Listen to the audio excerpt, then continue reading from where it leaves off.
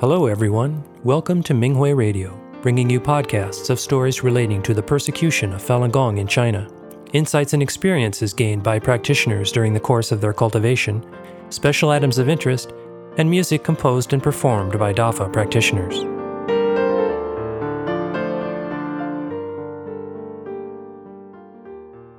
In today's program, I bring you an experience sharing article from the 2022 Multilingual Minghui Team's Experience Sharing Conference entitled Reaffirming My Vows by a Falun Dafa practitioner outside of China.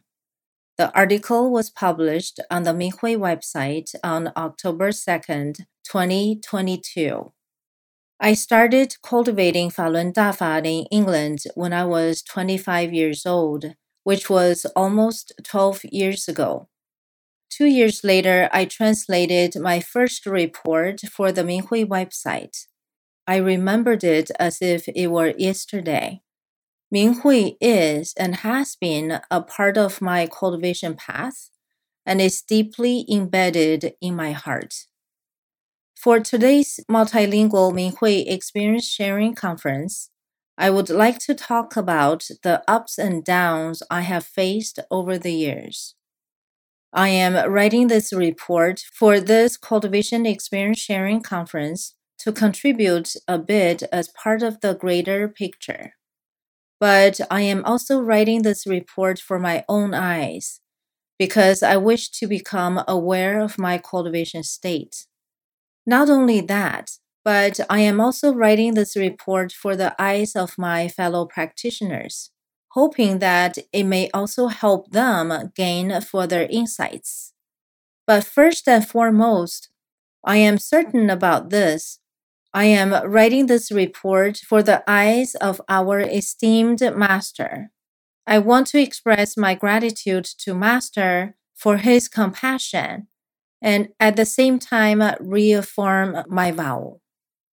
I had a dream 2 weeks ago where I thought that the Fa rectification was nearing its end, and I regretted all the small, frequent moments that I had frittered away my time. I could actually feel what Master was saying from the Fa teaching at the 2016 New York Fa conference. Quote, "It'll be soon now. It'll be really soon now, but there will be many regrets left." End quote. Suddenly, everything became crystal clear, and a voice in my heart told me not to look at the time. Time here may not actually operate in the same way. I knew that I still had plenty of time and it was not too late for anything. After I woke up, my mind was filled with hope. This dream woke me up at the right time. I have slacked off in recent years. I had slacked off in doing the exercises. I had slacked off in supporting the Minghui team. And I had slacked off in really understanding the Fa. As a mother of 2 children in 1st and 2nd grade who was running a household for the last 3 to 4 years, it appeared as if time was literally being taken out of my hands. My husband has been working night shifts for many years, so guiding our children remains in my hands and other day-to-day matters. I also work in sales for a fairly large IT company, which again takes my time. Of course, these are normal circumstances that I'm sure many cultivators have to deal with every day. I too had done my things much better before having this job in sales. At that time, I translated regularly and did the 3 things ably and well. I also wrote many field reports myself. But at some point, a condition crept in on me that numbed me. I did the exercises less and lost the energy that had always given me strength. I pushed Fa study into my busy daily schedule, sending righteous thoughts whenever I wasn't sitting in a meeting with clients or falling asleep at night from exhaustion. Since my husband was and is often at work in the evenings or at night, I have not been able to regularly participate in group Fa study for many years. With slow but purposeful steps, my cultivation environment has been neglected. Part 1. Forsaking Minghui. Stubbornness to get recognition had formed in the early years of my childhood, so I participated in many DAFA projects. I thought I was doing things well that way, and I felt comfortable. Fellow practitioners often praised me for how hardworking I was and how well I could balance everything. Because I felt very close to a certain project and was needed there, 3 years ago, I decided to leave the Minghui team and invest more of my time in the other project. Since I had not learned the Fa well, I let my obstinacy for recognition drive me. After I announced that I was leaving the team, I got a call from a member of the Minghui team. He spoke to me about the importance of the project and told me that it was important and special to be able to be a part of Minghui. I decided to stay with Minghui, but I continued to dedicate a lot of my time to the other projects. After the Fa conference in Berlin 2021, I realized that I should devote all of my time to the Minghui project. I should do one project well instead of many projects half-heartedly. After only a few days, I received a call. I was asked if I wanted to join the Minghui Report project team. I immediately said yes. I felt that it was Master's wish that I follow this path and that I had made the right decision. Part 2. Driven by Attachments.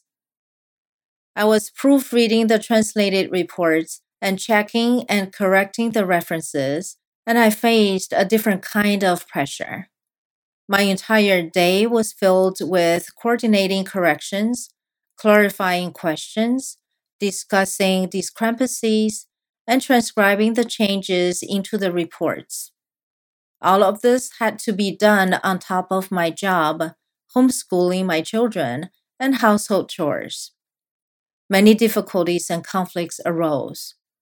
There was tension between me and my husband because I was continually sitting in front of my laptop instead of doing what everyone was used to me doing.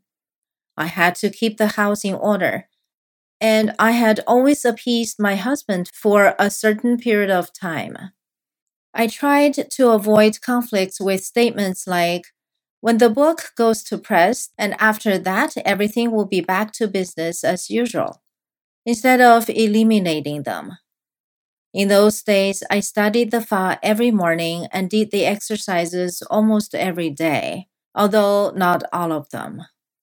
I looked inward about the difficulties and tried to keep my cultivation state steady and stable. When the book was finally in print, my situation changed abruptly.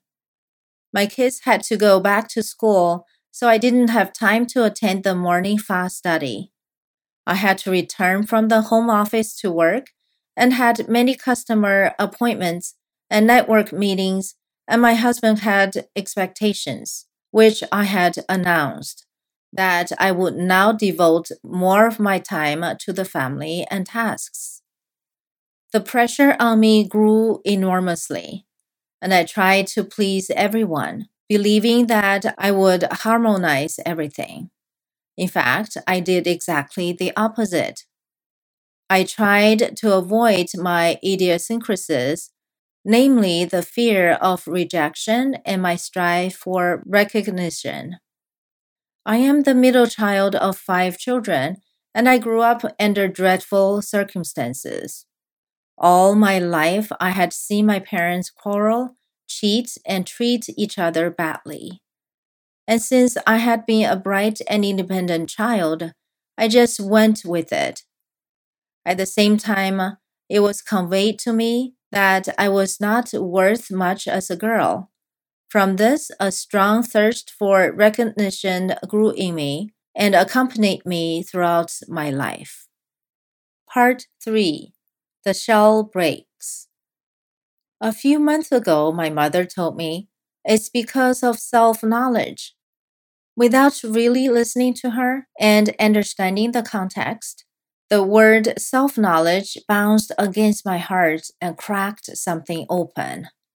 I realized that all the qualities people had always told me I had were not the real me at all. I gained a better understanding of the word notion concept because I was looked at by others in that way and took that as me. Thus, my own thoughts created a kind of shell that surrounded me. Master said in the sixth talk from Zhuan Falun, quote, and then when you look at yourself through your inner eye, it really may appear to you that you are. That can happen because, as I mentioned, all matter in an associated dimension around one's body will transform or be altered according to one's thoughts. End quote. I had always been admired for how confident and brave I was. I also always thought that I had my own viewpoints. But that one word self-awareness caused a deep crack in the shell that surrounded me. In fact, I was not self-confident, but hid behind a strong facade all my life, so I would not be hurt or rejected. Nor was I brave. I often bragged about things I had done or said, but when it came to direct confrontation, I pushed and pretended to move things along so that I still looked good. When I wanted to read a sonnet in the evening or do activities for fa rectification, I explained myself to my husband, who was often annoyed that I spent my time every evening sitting at my laptop. He did this not out of spite, but because the old forces saw this big gap in me and were taking advantage of it. No matter what I did for fa rectification, there was always grumbling and I was criticized for only focusing on projects after hours. Only at nights, no one bothered me. However, at that time, I was too exhausted from doing my daily chores.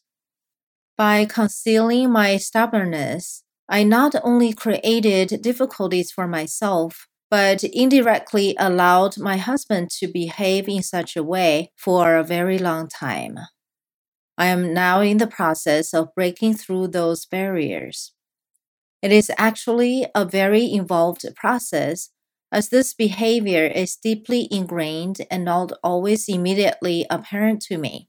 But I have noticed that I am again becoming more stable in my cultivation. I am taking the time I feel is necessary to fulfill my vow. I am just climbing out of a deep valley of cultivation. This is the first time in my many years of cultivation that I have been open and honest about it. My cultivation is at a critical point right now, and I am not doing well what I'm supposed to do. I have learned in the last few months what it means to be aware of oneself and to truly act sincerely. The fear of experiencing rejection and not being recognized has been recognized by me and now has no room to hide. At the same time, day by day, I understand more and more how much I actually value myself because I am a Dafa practitioner. I sincerely hope that I have been able to take you with me on my path of cultivation and that you have been able to gain helpful insights. If there are things that I have not correctly recognized according to the Fa, you're welcome to point them out to me. Today, I would like to renew my vow to Master. I will help Master until the end to save living beings. For this, I will learn the vow well and put it first. I will do the 3 things conscientiously and take care to improve and maintain my cultivation state in order to fully fulfill this vow. I thank Master very much for being by my side throughout all of these lives up to this point.